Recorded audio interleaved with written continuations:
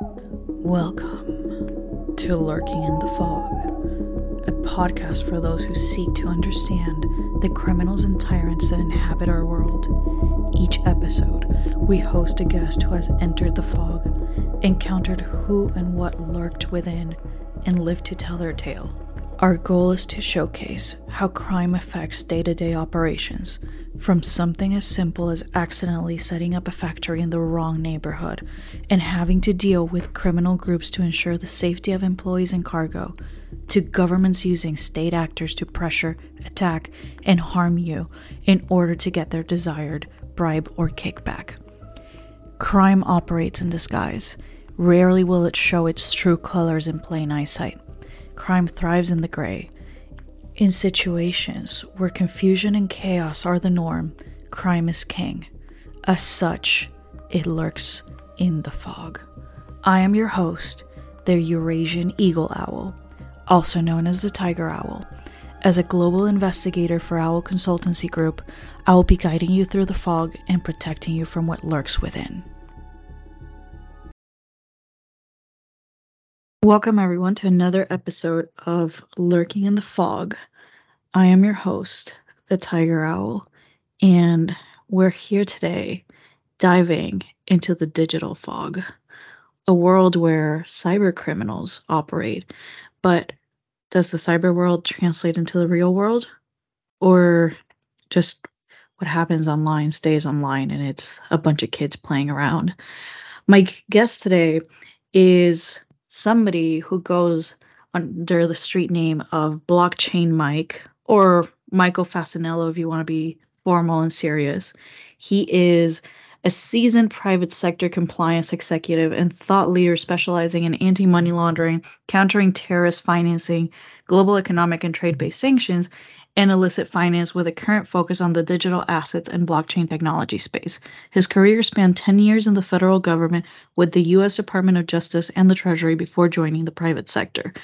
Mike is now with Anchain, and he's going to tell us what lurks within the digital fog. So, Mike, how'd you enter the fog? So I was working, I'm currently, as you said, currently I work for Anchain AI as their crypto compliance officer. They're a blockchain security and risk management firm out of San Jose, California, Silicon Valley. Formerly, I had worked for another similar firm called Blockchain Intelligence Group, and ironically, both had something to do with the case we're going to talk about.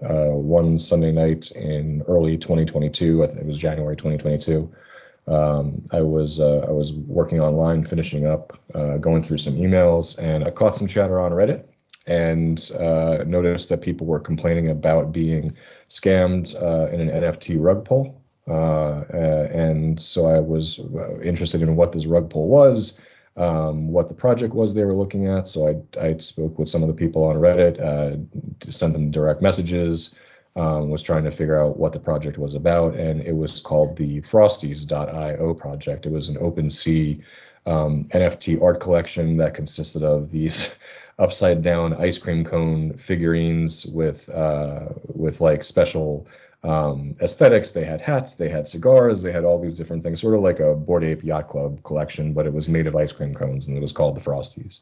So, Mike, before you continue, just for the audience, what is a rug pull? So a rug pull is basically your run-of-the-mill exit scam, except it's performed on the blockchain using digital assets. So there's been crypto rug pulls, there's been NFT rug pulls, basically an exit scam where the collection developers or the project managers entice people to invest, and then as soon as a certain threshold is reached from a monetary standpoint, they exit the project or exit the the initial coin offering or something like that, basically skating away with people's money. So it's known as an exit scam in the traditional finance world. Very, very interesting. So back to the Frosties. Mm-hmm. What was going on? Yeah, so I believe it was late December, early January. Time might be slightly off just from memory, but so the project was opened up, and it had a certain threshold. I think it was something like 2,000 Frosties was supposed to be sold or something like that. And these things sold out basically overnight. And the investment part of this was you were supposed to get the piece of digital art, but along with it, you were supposed to get perks. And when I was talking with the victims, the thing that I kept coming back to was, but how is this a scam? How is this a rug pull? Because if they paid for their art and they got their art, I mean, to me, that's that's just a contractual agreement being executed. So where's the actual crime here?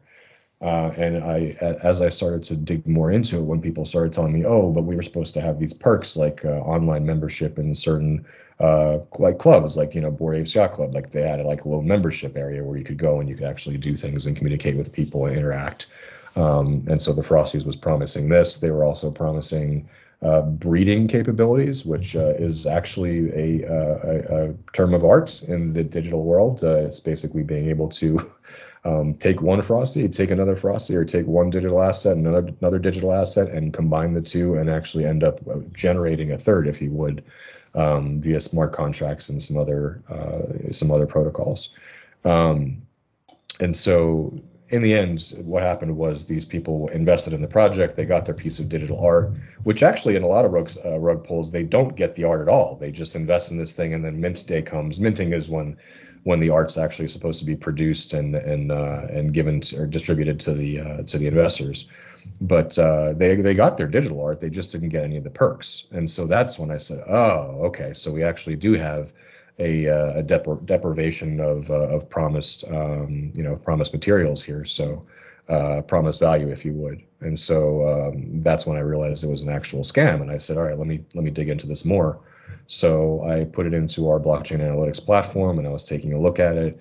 And when I realized that the money, all this money, was $2.2 million worth, was basically hopping from OpenSea's wallet, or the wallet on OpenSea, I should say, the project wallet, to another wallet, then being split off into various locations, stealth addresses, mixers, tumblers, a little bit of Coinbase, a little bit of Kraken.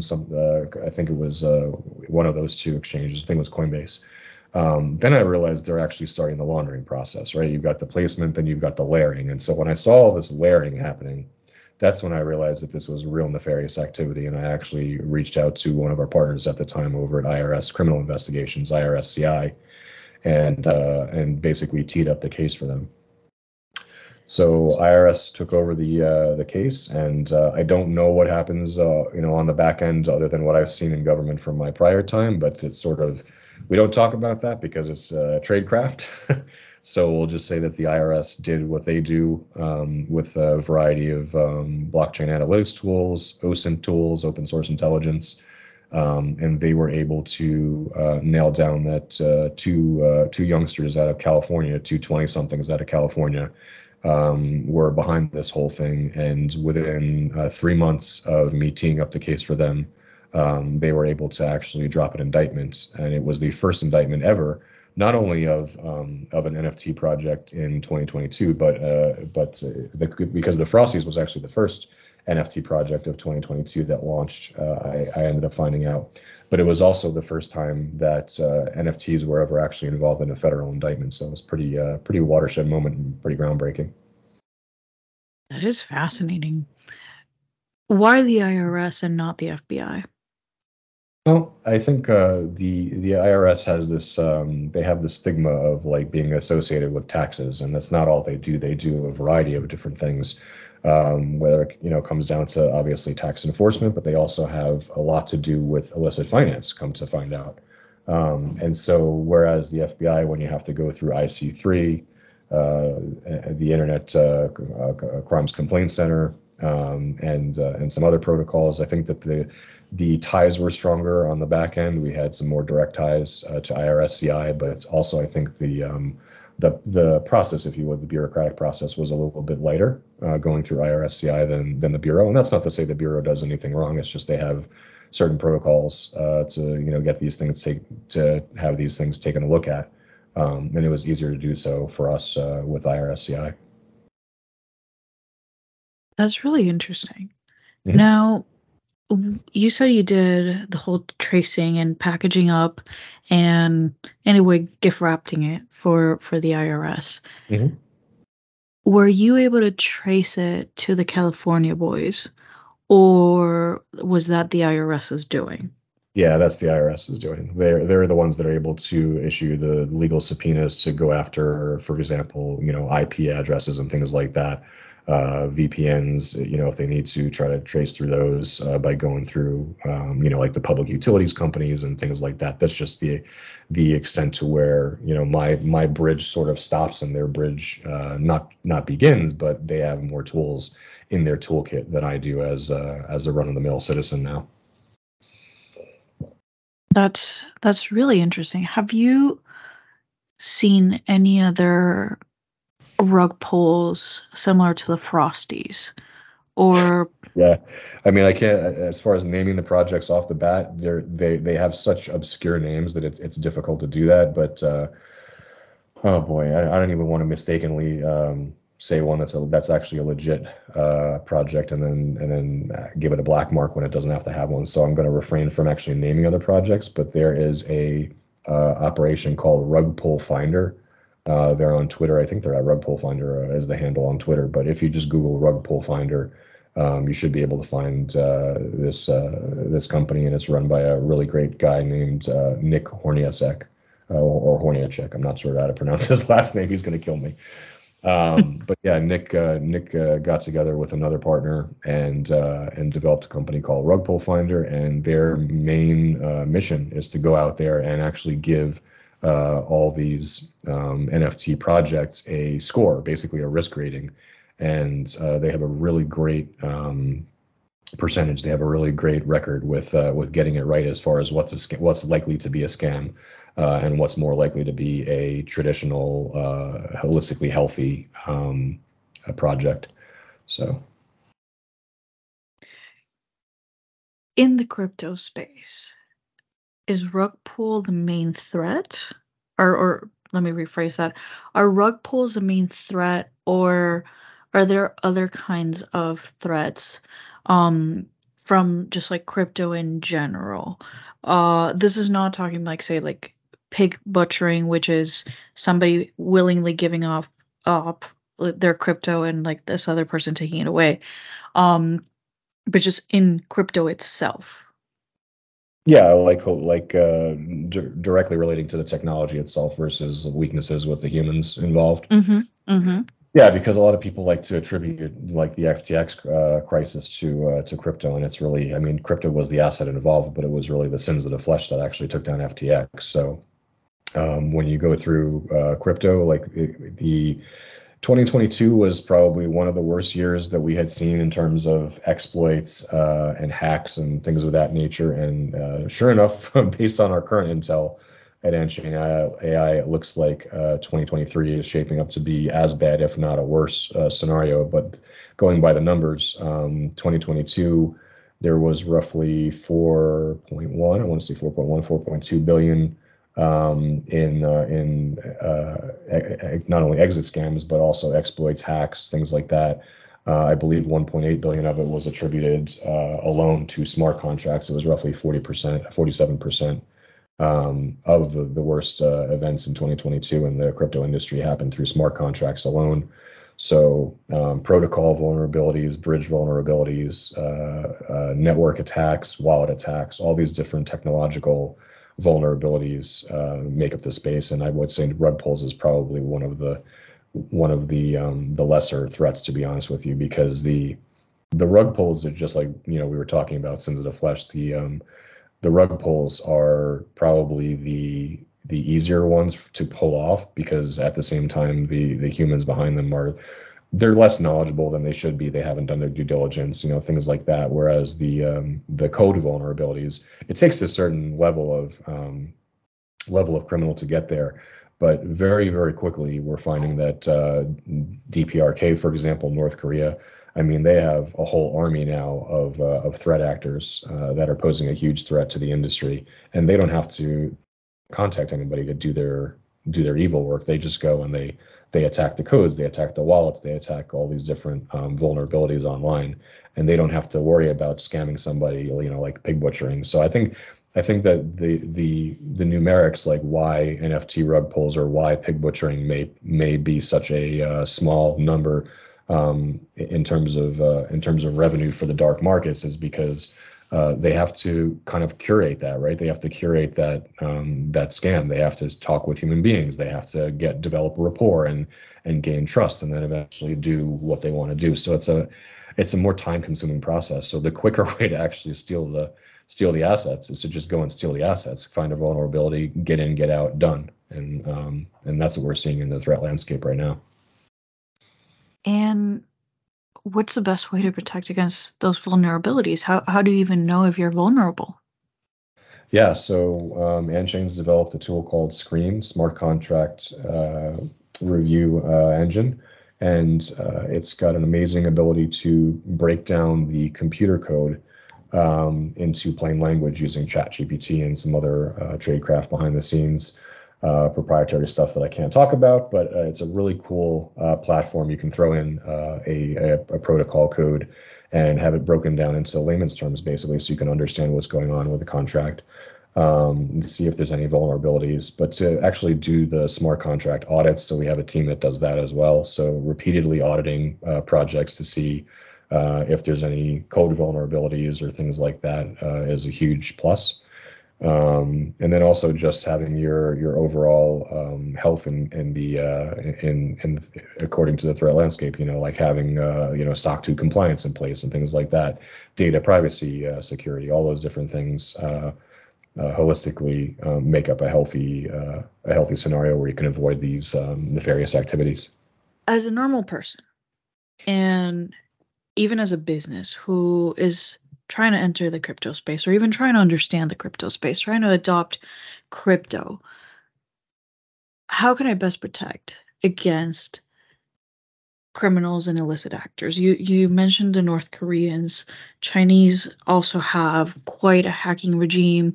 The Iranians are known as well for trying to get their hands on crypto. What is a good strategy for somebody to take? Like, how do I know if a transaction that I'm about to take is going to be a legitimate transaction? Well, I'd say first of all, knowing your counterparty, having good internet hygiene to begin with. So like it's probably people are tired of hearing it, but it's hovering over those addresses when you get an email that looks like it might be something legitimate. Well, I always hover over that email address, even if it's something that I think is legitimate, just to make sure. Because so many of those email addresses out there now are spoofs and things like that. So people can breach your email or breach your finances, quite frankly, by going through your email.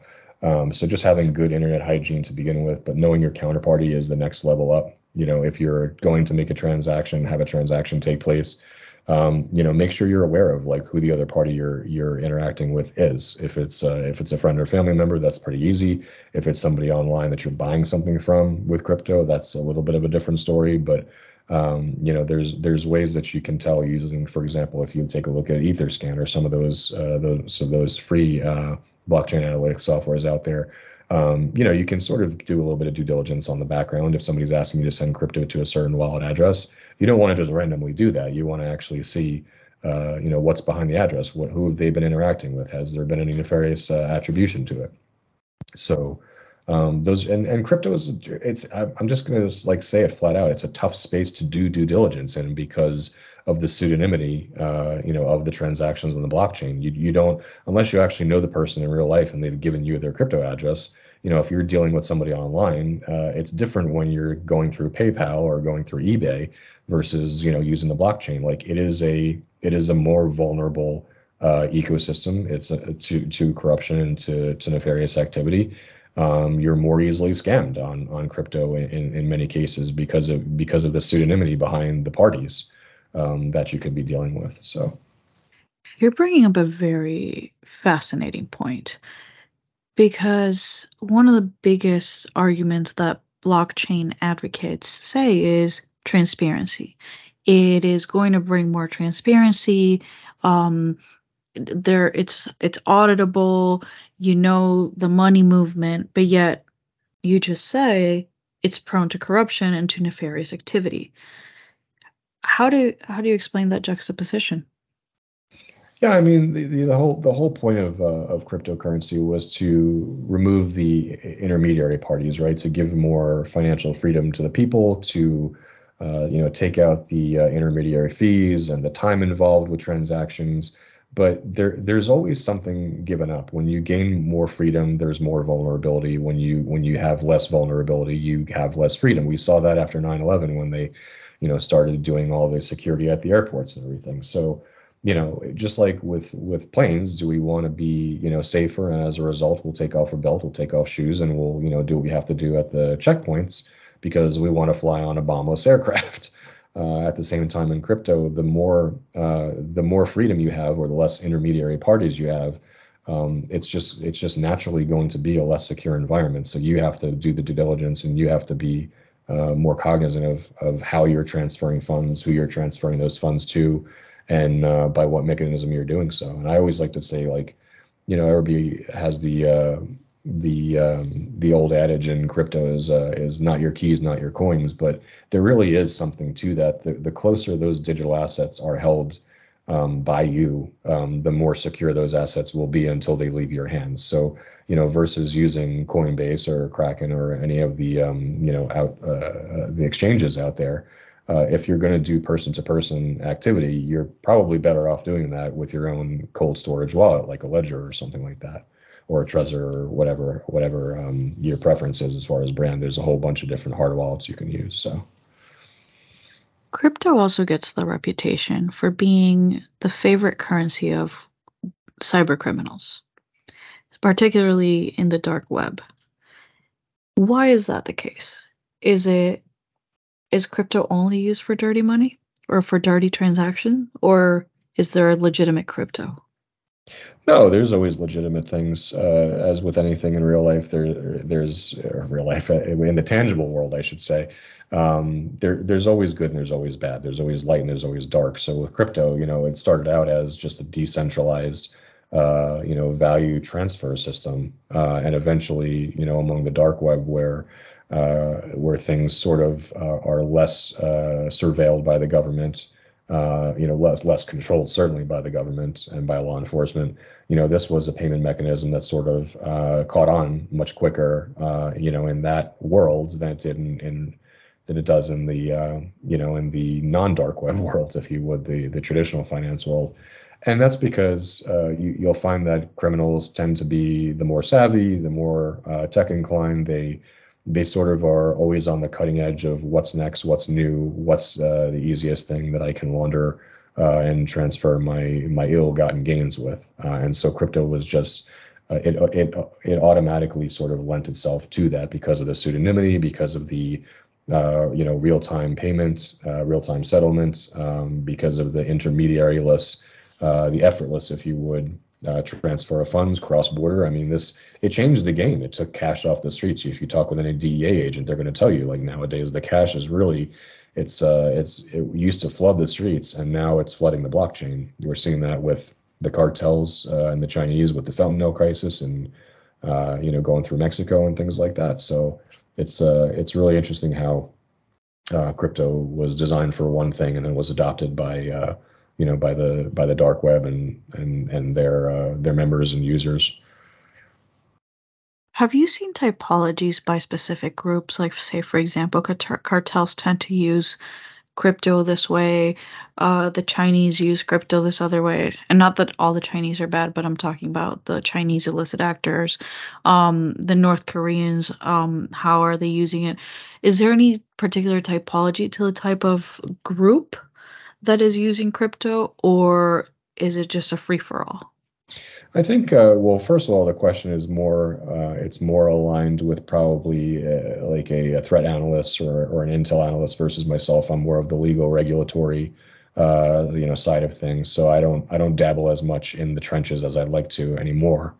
I just happened to be doing that with the Frosties that one night. I was just on Reddit for other reasons, checking out some other forums and like Wall Street bets and stuff like that. And then I went over to the crypto forums and kind of stumbled across the Frosties, kind of fell backwards into it.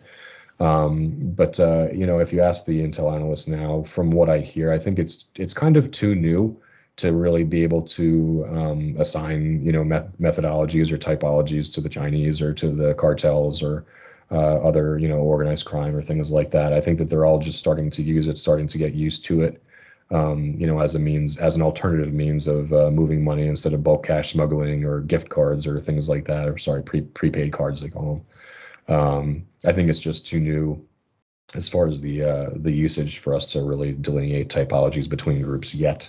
I think they all just have a way of using it on the dark web to transfer, from cartel trafficker to a hitman to pay off for a hit, or for paying for precursor chemicals or things like that. So just basically an alternative means of intermediary-less real-time settlement payments. If somebody steals my crypto, how can I get it back? So the first answer to that is once the crypto is gone from your wallet, it's gone from your wallet. It's not like you can't have a refund, no chargebacks in crypto. That's one of the reasons why merchants actually like crypto, is because there's really there's no opportunity for chargebacks. If somebody wants to basically politely request their money back for some reason, it's really up to the counterparty to decide whether or not there's a valid or acceptable to them reason to give you your money back. In the case of scams, very, very difficult and very time consuming. Even I can give an example of a case we're still working on now. I'll just be super high level about it. But about a year ago, a gentleman gave me a call and had claimed to have been scammed out of his crypto on one of the compliant exchanges. We went through how that happened, and there was involvement of a phone call and an email. I think it was sort of a joint phishing scam scenario. Anyway, the counterparty ended up gaining access to the gentleman's crypto account, and I think there may have been some SIM swapping involved. But he's out there on the West Coast. The perpetrators had a VPN, at least, that was using, or proxy, that was bouncing off of the East Coast. In a matter of minutes, the man's account was drained to the tune of like $370,000 worth of Bitcoin. There was no red flags popped up on the exchange side of things, which sort of piques my interest as a compliance officer. But anyway, the gentleman lost his funds and came to us and said, "Hey, what can we do about this?" Anchain now does offer it as a service, but at the time we were kind of just tooling around with things pro bono and trying to help people out. And you're able to use blockchain analytics to trace the funds from whence they came. So we trace it from victim through whatever methodologies they use, and usually it's swapping of chains or hopping of addresses. Sometimes it goes through mixers, and we just trace it to the next choke point that we can, and try to reach that choke point either before they're able to figure out that it's being traced, or before they're able to move it to the next spot and on the blockchain. If you can get these things, if you can sort of latch onto them, knowledge-wise, while they're at a compliant choke point, like if I see it hit a compliant exchange, I'm then able to alert the compliance team on that side of things that some nefarious activity has taken place, that they may want to, file a suspicious activity report. At the same time, if they could, slow down use of that account, or freeze that account basically while law enforcement gets a subpoena in place. Some exchanges will do that if you're able to show them the analytics that back it up. Some of them will do that before even having a subpoena, but most often they do require law enforcement intervention in order to do what I call a freeze and seize, where they'll freeze the account so it can't transfer the money further on the blockchain, and then law enforcement can actually get the legal approval from a judge to seize it while an indictment and a criminal case take place. So it's very time consuming. It's time consuming on both ends of it, both for the people working the case and then also, the victims. There is no quick and easy solution to it.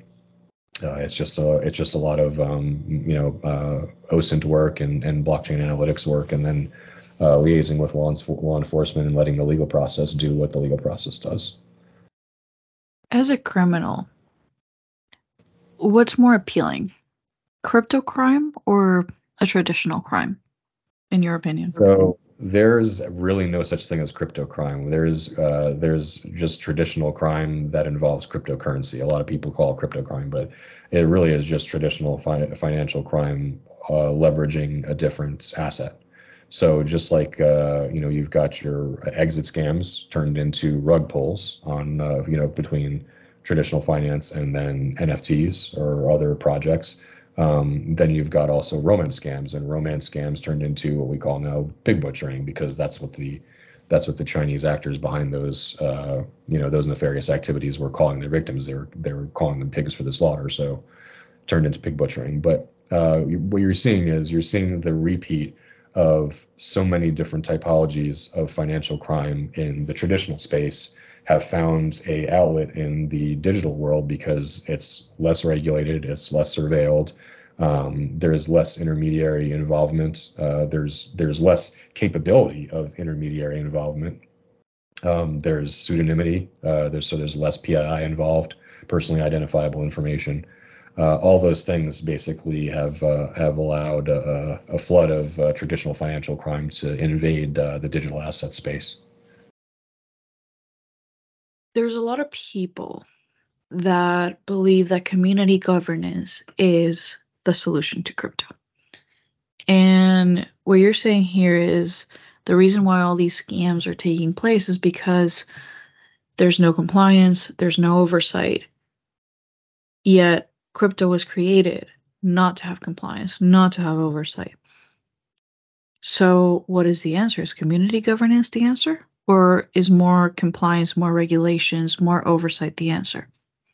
I think it depends on who you ask and what the purpose is, what the end goal is. I mean, if the end goal is worldwide mainstream adoption of crypto, I think that the original ambitions of the creators are flawed, because there can never be mainstream adoption without a certain amount of healthy ecosystem based on security and oversight and proper governance. So I think that it was sort of a flawed viewpoint to begin with, that there was going to suddenly be this utopian environment where all people could interact as they please at whatever time, at whatever value, and not have any sort of government intervention or surveillance. Because what we're seeing is when that happens, the less intermediaries there are and the less hurdles there are, the more opportunity there is for basically quick and dirty illicit finance to take place. So when you're talking about decentralized finance, like pure DeFi, we're looking at something right now that I think has been coined CDFI, which is centralized decentralized finance. And what we mean by that is you're taking the ambitions and the goals behind DeFi, decentralized finance, and you're bootstrapping some of the traditional financial compliance and governance and regulation and all that to it, to sort of give it that hybrid injection of a healthy ecosystem and clamping down on nefarious activity and things like that. They're just not going to interact with this stuff on a daily basis. They're not going to use it to buy a Big Mac or buy a Starbucks if they have $500 in their crypto wallet, and then 2 hours later somebody could scam that from them, or just hack that from them. So I think that the quicker that the regulators, particularly in the United States, because we seem to be fence sitting a lot and sort of sitting on our hands in legislature, but the sooner that some of the original or some of the more effective traditional finance regulations can be implemented in cryptocurrency, the quicker some of this nefarious activity is going to see its way out and stay on the dark web where it belongs. And then you'll be able to see some actual mainstream adoption. I mean, like when I go to McDonald's right now around the corner, there actually is the ability to pay by Bitcoin and pay by, I believe it was US dollar coin or Tether, one of those quasi stable coins or stable tokens. So that's heartening, because it means that they're trying. Merchants are trying to implement this stuff so you can use it on a daily basis. I think that sometimes, if you're using a hard wallet, and which is one of the, as you know, one of the more secure ways to use this type of currency or type of asset, It's difficult to use a hard wallet on a daily basis. So it's sort of a situation where you have to decide what your risk tolerance is, what your threshold is, how much of this digital asset in cash value do I want to keep on hand, able to use on a daily basis freely, because you can do that through mobile apps and through compliant exchanges and things like that. But if you want to buy a Big Mac with a hard wallet, it's going to take you probably much more time than going up to the cash register and just paying cash. So there's always the trade-off, and that's why I kind of use the example of air traffic after 9/11 or air travel after 9/11. Makes sense. Now, if you operate in the United States, there's a lot of regulations, a lot of legislation, and chances are, while not all exchanges are perfect, they're at least trying to. Is there a way of knowing if you're interacting with a wallet that is in a foreign exchange? Is that something that you can see in the blockchain?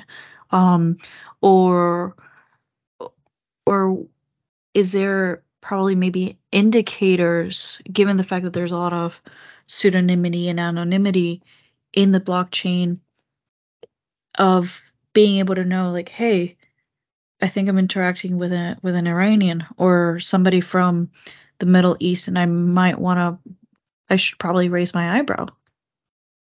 It's more advanced. It's more advanced than most open source tools will allow you to get. Like, you can't tell if somebody's in Iraq or Iran or Yugoslavia if you're if you're using Etherscan.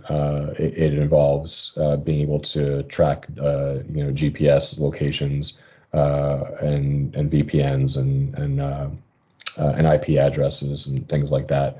So it's sort of it's a combination actually of blockchain analytics and also open source intelligence off the blockchain that allows triangulation of locations and things like that. So it's not easy. That's why I say to sort of like people should operate with unknown counterparties in crypto with more than a grain of salt, maybe like a pound and a half of salt, because it's just that much more difficult to understand where the counterparty is and who the counterparty is if you don't know them in real life, including exchanges. Well, isn't that just the basic precaution that everybody should take on their day-to-day life? If you don't know who you're dealing with, shouldn't you at least have your guard up? Precisely. Yes, absolutely. Like that's why I bring up the email, phishing schemes. And even if I see an email on my personal email come in from Coinbase or Gemini or whatever I might happen to be using at the time, I still hover over that email address to see if it's actually coming from that domain or if it's coming from some odd XYZ at BitPay or whatever.com. You really just want to always be on the lookout for the scams. And if you're out looking for the scammers, you can sometimes find them before they find you. So So take a more offensive approach instead of a defensive approach, is what you're saying?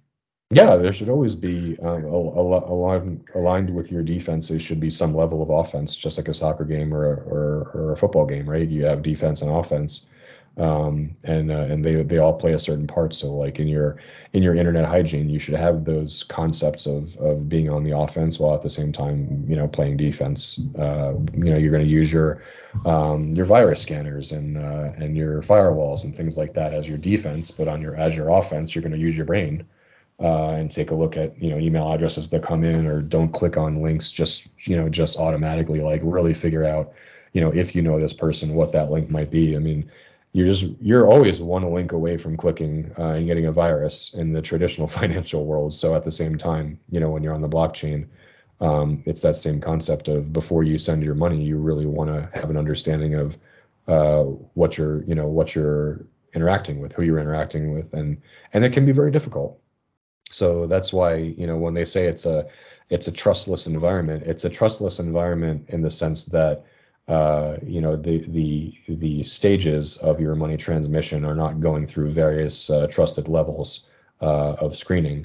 But at the same time, there is a very trusted involvement in this ecosystem, because you have to basically have a level of trust in the parties that you're doing business with or interacting with. Last question for you. So NFTs are becoming popular not just because of the image itself, but the whole minting and using smart contracts and the fact that you can trace them through the blockchain.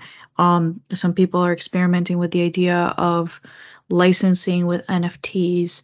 I've even heard some government officials saying you can put bills of lading as NFTs in the blockchain and trace it and have more auditability.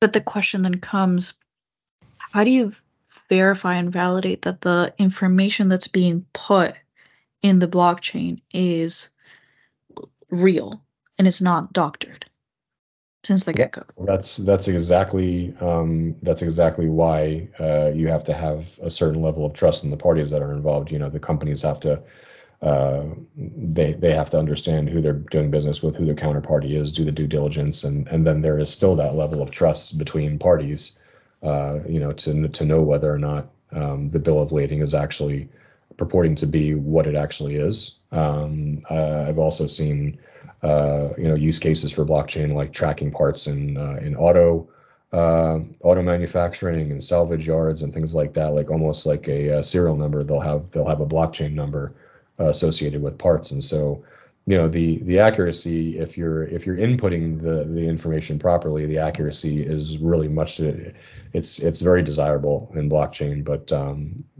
if you're not dealing with the proper parties on one end of a transaction, it could be pretty disastrous on both sides. Completely agreed. And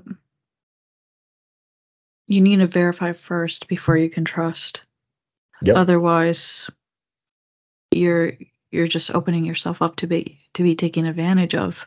And in the best case scenario, you just lose a little bit of money. In the worst case scenarios, you lose everything. Precisely. So, Mike, any last final parting words? I would just say, do your due diligence, be your own best advocate, be your own best defense. Awesome. If anybody wants to reach out to you to ask you more questions, how can they contact you? Yeah, so on Twitter, I'm at Blockchain Mike, and the O in blockchain is a zero, paying homage to the cyber ecosystem. You can also find me, Michael Fasanello, on LinkedIn, just my name, Fasanello, first name Michael. And same thing at Anchain, Michael.Fasanello at Anchain.ai. I don't get enough emails yet that I can withhold the old email, but I'll take some emails from some of your listeners, because I know you've got some quality listeners out there. Well, Michael, thank you so much for being with us. And as always, to our audience, shoot us a hoot if you ever need anything.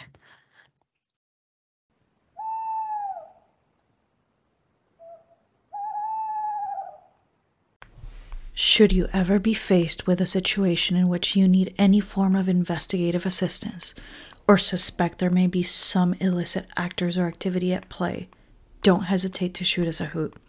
Owl Consultancy Group is a global corporate investigative firm dedicated to uncovering the facts, exposing evil, and diving deep. We provide the actionable intelligence you need to make the best decisions possible. If you're thinking of entering the fog, don't hesitate to shoot us a hoot. Owl Consultancy Group is a boutique investigative consultancy firm specializing in deep dive investigations resulting in simple and actionable results. Our team is comprised of world-class multilingual investigators with several decades of combined experience. Our goal is to prevent clients from falling victim to illicit actors. Disclaimer: the views, thoughts, and opinions expressed are the guest speaker's own and do not represent the views, thoughts, and opinions of Owl Consultancy Group.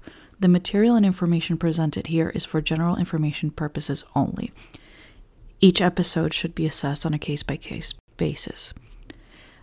The Owl Consultancy Group name and all forms and abbreviations are the proprietary of its owners, and its use does not imply endorsement of or opposition to any specific organization, product, or service.